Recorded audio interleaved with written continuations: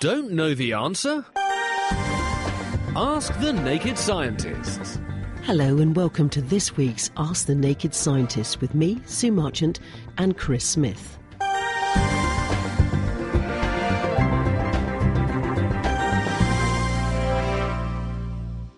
It's time, actually, to welcome back home from his holes the lovely naked scientist, Dr. Chris. Hello, Chris. Welcome back. It's lovely to have you back. It's good to be here. Let's start with our first question. This has come via Facebook. He says, it's from Tom, and he says, I love to catch a codcast, and a podcast even. If fire needs air, where does the sun get air from to burn? Good question. Hello, Tom. Well, the answer to this is that the sun is actually quite a special kind of fire. The sun is actually a giant fusion reactor. Nuclear fusion is where you take small substances, small elements, and you squeeze them together very, very hard, and you make two things become one thing. Actually, it's a little bit more complicated than that, because what the sun is doing is turning hydrogen, the lightest element known to exist in the universe, and it's squeezing 4 atoms of hydrogen together to make 1 atom of helium, which is twice as heavy as hydrogen is, and it's also producing some other particles, including neutrons, neutrinos, and photons. In other words, light, and that means infrared, heat, and also visible light that we can see, and also things like gamma rays and X-rays. So the sun is a very special kind of fire. It's a fusion reactor, and therefore it doesn't need oxygen to burn. It just squeezes things together very, very hard because the sun is so massive. In fact, it's million plus times heavier than the Earth is, at least. And as a result, you're squeezing things together under incredibly high pressures, and that is enough to overcome the natural repulsion of atoms against each other, so they fuse together. Normal things that combust do actually need oxygen here on Earth, of course, but you can use other substances to promote combustion. If you take a candle, for example, and put it into chlorine, it will burn in an atmosphere of chlorine. So you don't just need oxygen to make fires burn. Anything that's oxidizing, in other words, it wants to grab electrons from something, can actually make the process of combustion, as we know it, occur. So the bottom line here is that the sun is a giant fusion reactor. It doesn't need oxygen because it's doing nuclear fusion. In fact, the sun can make oxygen because by assembling small elements together and squeezing them together via a process called nuclear synthesis, you can actually make bigger and bigger chemicals. And all of the complex atoms in our bodies, like the carbon, the nitrogen, the phosphorus, and all those kind of things, those elements got made in stars sometime billions of years ago in the early universe. So the stuff we're actually made of was made in a star. Some stars not dissimilar to our own sun. Some stars a lot bigger than our own sun that blew themselves to pieces catastrophically in what's called a supernova. And so we are effectively, as Moby, the musician, said, we're all children of the stars. Let's go to the phones now because we've got Tony on the line. Hello, Tony. Good evening. Hello there. What's your question for Dr. Chris? Lovely to have you on the show. Thank you. Well, it's really about meat. When I was young, we used to eat it rare. Nowadays, it seems most of the people tell, when you buy it, to cook it till it's brown. Why is this? I mean, I'm still alive. Chris. Hello, Tony. One of the reasons why people actually a long time ago evolved to start eating meat and cooking meat is that cooking is a very good way to sterilise pathogens. Now, meat's high in protein. It's got lots of other goodies in it, like iron, because of the blood that's in there and the what are called cytochromes, the enzymes in the meat, the muscle protein, muscle cells. And those things can sustain very well microorganisms. And there are also various parasites, things like toxoplasmosis and various worms, that can live inside meat, in muscle. And so if you just eat meat rare, or you don't cook it, there's a risk that you could acquire those parasites, or if the meat has become infected with something, because it sustains the growth of bacteria and microorganisms so well, you could then get infected with those microorganisms. So if you cook the meat, you can deactivate the toxins, you can deactivate some of the microorganisms, if not most of them, and you can also deactivate parasites. The other thing that cooking does is, of course, it helps to make meat taste nice, and we have evolved to like many of those complex tastes that go along with cooking. And it was a French chemist called Maillard, who worked in Paris in the early 1900s, who actually gave his name to what's known as the Maillard reaction. And the Maillard reaction is when you heat something to more than 148.9 degrees, I think it is. And when that temperature is achieved, sugar molecules, glucose, will react with protein molecules, and you get these glycoprotein adducts. And a caramelization reaction can also occur, and these chemicals have a delicious taste. And as a result, it gives the food a nice flavour and it makes us want to eat it. So the fact that we like those flavours so much argues that we have a penchant or an evolved tendency to want to eat cooked meat because it's probably safer. And so for that reason, we tend to favour cooking meat, and it's a self-fulfilling prophecy. So the bottom line is that you're probably rendering something, excuse the pun, which is potentially bad for you into something that's going to be a lot safer for you, but that's no guarantee, because the same organisms that squirt some of these toxins into meat when the meat is uncooked, some of those toxins can survive the cooking process. So it's not a guarantee that it'll be safe, but it certainly removes some of the uncertainty. Thank you very much. Thank you. Enjoy whatever you're cooking. Take care. Bye-bye. Bye. Bye-bye. Now, let's go to a question here that's coming from Leanne in Gillingham. She says, why is it bad to give young children coffee? Chris? Well, I know that if I give my 2 young children coffee, then it makes them hyper and they won't go to bed. I think they've got enough energy as it is. They put the rest of us to shame. And if you give them coffee, then it will give them even more energy, and they'll probably have even more energy to knacker me out with. I don't think there's actually a physical reason why you shouldn't give children coffee. I think it's more just a hyperactivity type thing that they will become a bit hyper. Coffee is addictive because caffeine is an addictive drug. Some people say that it has withdrawal effects when you stop taking it, and for that reason you could view caffeine as addictive. There's no actual physical health consequences that we know of, though, and lots of young children do drink tea and coffee quite safely. And the point is, if they're drinking tea and coffee, they're not drinking sugary, fizzy drinks that will do 2 things. 1, rot their teeth, and 2, make them put on lots of weight, which is extremely bad for them. So I would say that coffee and tea are probably actually the lesser of 2 evils.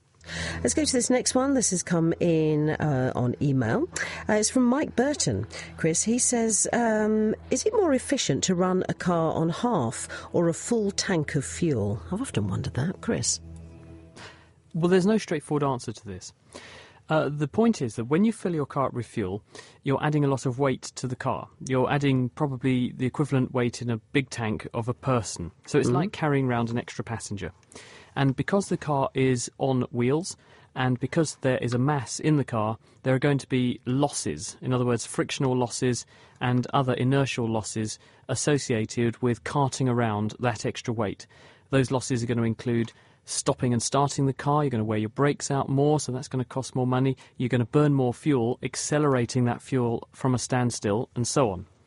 So, on the one hand, carrying around the least mass or weight in the car that you can is going to minimise the weight that you're transferring around with you, and therefore increase the efficiency of the car. So minimising mass and therefore minimising the amount of fuel you take for any journey is going to give you the most economic way to travel. But you have to then factor in, well, do I have to fill up the car much more often because I'm driving around with much less fuel in it? So if you live in the middle of nowhere and it's a very long detour to go and keep filling up at the garage, then now the money that you save not lugging this extra fuel up to speed because you're driving around with a half-empty tank is more than offset by the detour you now have to make to go and fill the car up. So there's no real straightforward answer, but I think put simply, if you're just doing backwards and forwards from home to work, and it's a fairly routine and short journey, and you're not likely to have to make a big detour to a garage to keep filling your car up, then running your car around with the least amount of fuel in it to safely complete the journey there and back is actually the best way to do it, because you won't be carting around loads of mass that you otherwise wouldn't do. Let's go to the phones now, because over there in Dunstable we've got Mark on the line. Good evening, Mark. Hello, good evening, Sue. Hi, hello, Dr. Chris. What's your question, Mark? The question is, I've been stung twice by bees. Immediately, my eyes felt like somebody had rubbed salt in them, my nose started running, and I got an itchy throat. Would you say that was an allergic reaction? Okay, interesting one. Chris, what do you reckon? Antihistamines are actually the way forward if you think there might be an allergy to a sting, because when a wasp or a bee sting you, one of the things they actually put into you is histamine. It's in the things that they inject. They also encourage your own cells in your skin, called mast cells, to release your body's own histamine, which then comes out into the local area. But when people have an allergic reaction, you can actually have something called anaphylaxis, and this is where there is a very, very vigorous immune response, which is characterised by huge releases of histamine and other inflammatory chemicals, not just where the sting is, but all around the body. And what's slightly worrying about what Mark said is that he didn't just get symptoms where the sting was in his hand, he actually developed symptoms systemically around his body, his eyes, maybe his throat, and so on. And that suggests that that may have been a systemic allergic response. We don't really understand exactly why some people develop these very profound, very strong reactions to certain things in the environment. A very good example is people who are allergic to nuts, and especially peanuts, for example. Children who develop a peanut allergy, for instance, will say that they've never had a problem before. They ate a tiny amount of a nut, and then all of a sudden their mouth swole, their tongue swole, their throat swole up, their face swole, and their eyes closed up. Very, very vigorous reaction. No one actually understands exactly why this happens, except that it's associated with a very profound immune response, which involves the release of massive amounts of these inflammatory chemicals like histamine. So the safest thing to advise Mark is to take some antihistamines if you're going to be going out into an area where there may be things that could sting you, given that you have had this kind of reaction in the past, which could suggest there may be an allergy state to the sting.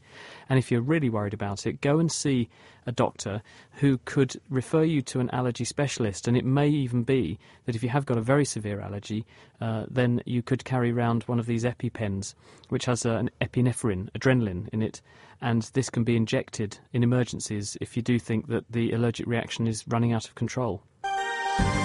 If you're enjoying Ask the Naked Scientist, then you might like to check out The Naked Scientist, our regular roundup of the world's best science. Each week we take a look at the latest science news, talk to top researchers working at the coalface of discovery, and also get our hands dirty with a science experiment that you can join in with too. So make it a date and prepare to strip down science on the web at nakedscientist.com/podcast. Now then, there's a lovely email that's just come in here, Dr. Chris, which is from Mo in Rochester. He says, my question is, which is potentially safer, kissing a stranger in a bar or touching a door handle at a public restroom? Thanks a ton. Mo from Rochester. Good question. Chris? I think it would depend on where the door handle was. Yep. The door handle of a toilet in a public place is probably a very bad thing to touch, because when you've got lots and lots of people going through those toilets, usually, and this is my bugbear, the doors are set up so that you have to touch the handle on the way out. Yes. How daft is that? Yeah. Because assuming that the majority of people actually wash their hands using the toilet and are therefore practitioners of good hygiene, there will be some filthy-handed people that won't wash their hands after using the toilet, and they will just touch the handle. So the hard work of all of those hand washers is immediately undone, because the bugs that person may have on their hand, including things like norovirus. Norovirus is incredibly infectious. You only need between maybe 1 and 10 particles of this virus, which is just some 30,000th of a millimetre across, and you'll get infected. And it can also survive 7 transfers, at least, from, say, one surface to another. So one person's hand to a surface, to another person's hand, to a door handle, and so on. So that door handle in that public lavatory is likely to have some pretty grotty things on it, because some people may not have washed their hands on the way out. And therefore, touching that, you have probably a reasonable risk of picking up something. The things you're going to pick up, though, would they be lifelong and have consequences for you? They probably might make you quite ill, but only transiently, probably, if you're otherwise healthy. But if you kiss someone random in a bar, what could happen to you then? Well, you could catch some of the same bugs that are on the door handle of that toilet door, because people, if they have been ill recently, may still have some of the particles, especially if they've been sick, for example, in their mouth or around their mouth or on their skin. Or if they've touched something and then touched their face, they can actually have the particles on there. So there's a small risk of that. They may also, though, have other things lurking, and the viruses are the real kings of exploiting this particular domain, the up-close and personal domain, and especially members of the herpes virus family. So I would say that there's a reasonable risk if you snog someone in a bar that you're going to be exposed to at least 2 different herpes viruses. One of them is herpes simplex virus type 1, and herpes simplex virus type 1 causes cold sores. About 80% of the adult population have antibodies to it, indicating they're already infected, but that means that 1 person in 5 doesn't have it, and therefore if you're that 1 person and you snog someone, there's an 80% chance you're going to snog someone who has got herpes. And just as James Bond said, diamonds are forever, herpes is for life. And once you've been infected with herpes simplex, it lives in your nervous system, and periodically it comes back out of the nerves it likes to hide in, and it produces virus particles in your saliva. And it can occasionally cause little ulcers in the mouth, but you can have no symptoms whatsoever and have this virus coming out in your saliva. So if you snog someone, you could get it. The other virus that does a similar sort of thing, that's also a member of the same family of viruses, is Epstein-Barr virus, EBV. And it's got a cousin called cytomegalovirus, CMV. And both of these viruses are also in saliva, and you could pick those up. And they both cause glandular fever-type illnesses with swollen glands, high temperature, sore throat for a while, headache, feel really grotty, and then you have it for the rest of your life and you're potentially able to infect other people. Then there are things like hepatitis B, thankfully very rare in this country, but in some countries maybe 1 person in 10 might be carrying it. So there are risks of snogging random people in bars, but usually most people will size up the person they're about to snog in the bar and think, do they look like a grotty member of society or do they look like a nice person worth a snog? And if they look like a nice person worth a snog, they'll probably snog them. But the likelihood is that they'll have some of these infections, but not the really serious stuff. So I'd say if I had to choose, I'd probably kiss someone in a bar compared with kissing the door handle of a lavatory. Right, let's go to the text. Billy from Ditchingham, Chris, has asked, which way does the blood flow around the body and why? Well, actually, it was a Cambridge man who was one of the first people to describe this phenomenon. It was William Harvey, and you can find lots of roads around Cambridge and lecture theatres and classrooms and things named after William Harvey, who was a physician. And rumour has it that he cut himself and saw blood coming out and realised that blood must be flowing around the body. And he then considered, well, we know that blood leaves the heart in these big arteries. We know it comes back in these veins, and therefore there must be some connection between the artery and the vein and the concept of the capillary, tiny blood vessels that actually spread out into a very dense meshwork around all the tissues to get the blood very close to the tissue so that it can surrender its oxygen and pick up CO2 and other waste products and cart it away back into the veins. That's actually how that concept was born. And so scientists did have some concept that blood had to be flowing out of arteries. They knew that it flowed back along veins because they could follow the plumbing in the body, but actually how the two were united took William Harvey's brain a few hundred, 400 or 500 years ago to work that one out. So that's the direction that blood flows out of the left side of your heart into your main blood vessel, your aorta, which it flows about 30 metres a second, the pulse wave down there, gets through the aorta. This becomes or goes into branches, which are smaller arteries, and then those arteries turn into what are called arterioles, which are smaller arteries still. They then give rise to metarterioles, which are, if you like, the valves upstream of very tiny vascular beds, which supply capillary beds, which go through tissues and muscles and supply them with oxygen. And they all gather back together at venules, tiny veins, which then unite to make small veins, which unite to make big veins, which unite to make your vena cava, your inferior vena cava for the bottom half of your body and your superior vena cava for the top half of your body, and they flow back into the other side of your heart, into your right atrium, where the blood's all gathered together again, squirted round your lungs, out of the lungs and back into the left side of the heart, and the cycle begins again. Now, it's a good one here from Sue, which has come in on the text.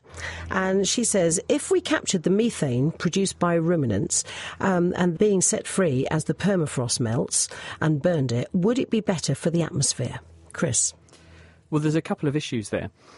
What Sue is hinting at is the gas methane, which is produced by ruminant animals, chiefly cows, but other things do it too. And it's no lie that the cows and other animals that we grow on Earth purely for human nutrition probably contribute something like 20 to 25% of the greenhouse gas emissions that are attributable to us on the planet every single year.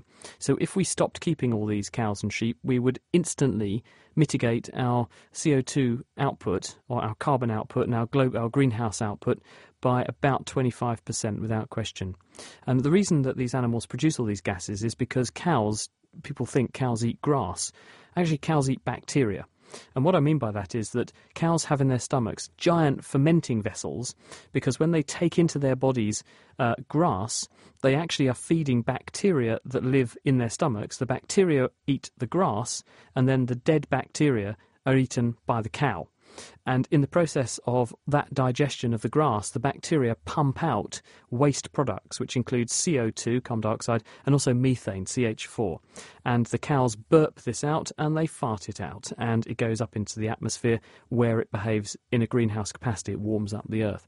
So if you could capture all of that, or we all went vegetarian overnight, then you could have a dramatic impact on the amount of greenhouse gas being produced. It's not practical to expect everyone to go vegetarian and do that overnight. Therefore, we have to look at other ways. People are investigating various foodstuffs that you could feed these cows and other ruminants in order to reduce the production of these gases by bacteria. There are some things being investigated that might make that possible. One other point that was made is what about the permafrost? And this is an important concept. There is locked away in the ground huge amounts of organic material. And in places like Siberia, where the ground temperature never gets above freezing, or at least hasn't for a long, long time, that organic material cannot be broken down by microorganisms in the soil, the usual things that break down organic material and return it in the form of carbon and other sorts of materials into the atmosphere, CO2 and so on. As temperature rises, though, that permafrost melts, and this now makes available these materials, this organic matter which is embedded in the ground, and microorganisms can begin to break it down. And one of the things they produce when they break it down, because usually they're breaking it down in the absence of oxygen, in other words anaerobically, is methane. And so there are huge amounts of methane effectively locked away chemically in permafrosts. And if we're not careful, as the Earth warms up, this will melt more permafrost, this will release more methane, which will in turn make the Earth even warmer, which will in turn lead to more melting of more permafrost, and it goes on in a vicious cycle. And scientists are really worried about this, because if we get to a point where the Earth warms too much, suddenly it goes into a vicious feedback circle where things just go hotter and hotter and hotter, and we can't control it. So they're trying to understand exactly what the risk is and what the mitigating factors might be here, but it is a very real threat, and people are looking at this actively at the moment. All right, let's go straight to the phones now, because Alan is there from Norfolk. Hello, Alan. Hello. All right, OK, you're through to Dr. Chris. Hello, Dr. Chris. Hi, Alan. Dr. Chris, I've suffered from psoriasis for many years, and recently I was speaking to an Indian gentleman who was telling me of some cream, that he gave me a sample of this cream to try, and it was marvellous. Now, what I'd like to know, is there any way I can take what small amount I have left to a laboratory and find out exactly what this is? My suspicion is that what you were given was a sample of a steroid.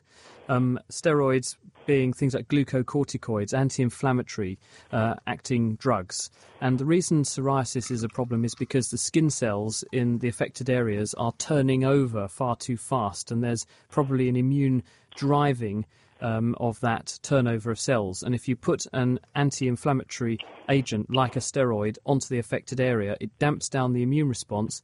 This slows down the cell turnover and the psoriasis gets better. But I should say it's a little bit dangerous to go and get a drug off of somebody that you don't know what it is, put it on yourself, and then take a risk like that, because it could have been anything. And it would be much safer actually to go and see your GP, who can probably immediately tell you, I can give you something for your psoriasis, and if they can't, they can refer you to a dermatologist. Psoriasis is very common, and it's very easy to control with a whole raft of very good agents that are out there with very few side effects, and they can make people feel so much better and so much happier very, very quickly. So what I'd urge you to do, actually, rather than go for any tests or anything, is to go and see your GP and get referred to a dermatologist if the GP can't help you. But you'll definitely get probably a steroid cream, or there are lots of other things that are not even steroids that can make psoriasis much better, much more quickly. That's it for this week. Our doctors will be back with me next week for more Ask the Naked Scientist. But don't forget, you can also catch them on the Naked Scientist podcast, which you can find on the Naked Scientist website, www.nakedscientist.com. The Naked Scientists are sponsored by the Wellcome Trust, the EPSRC and UK Fast. For more information, look us up online at nakedscientists.com.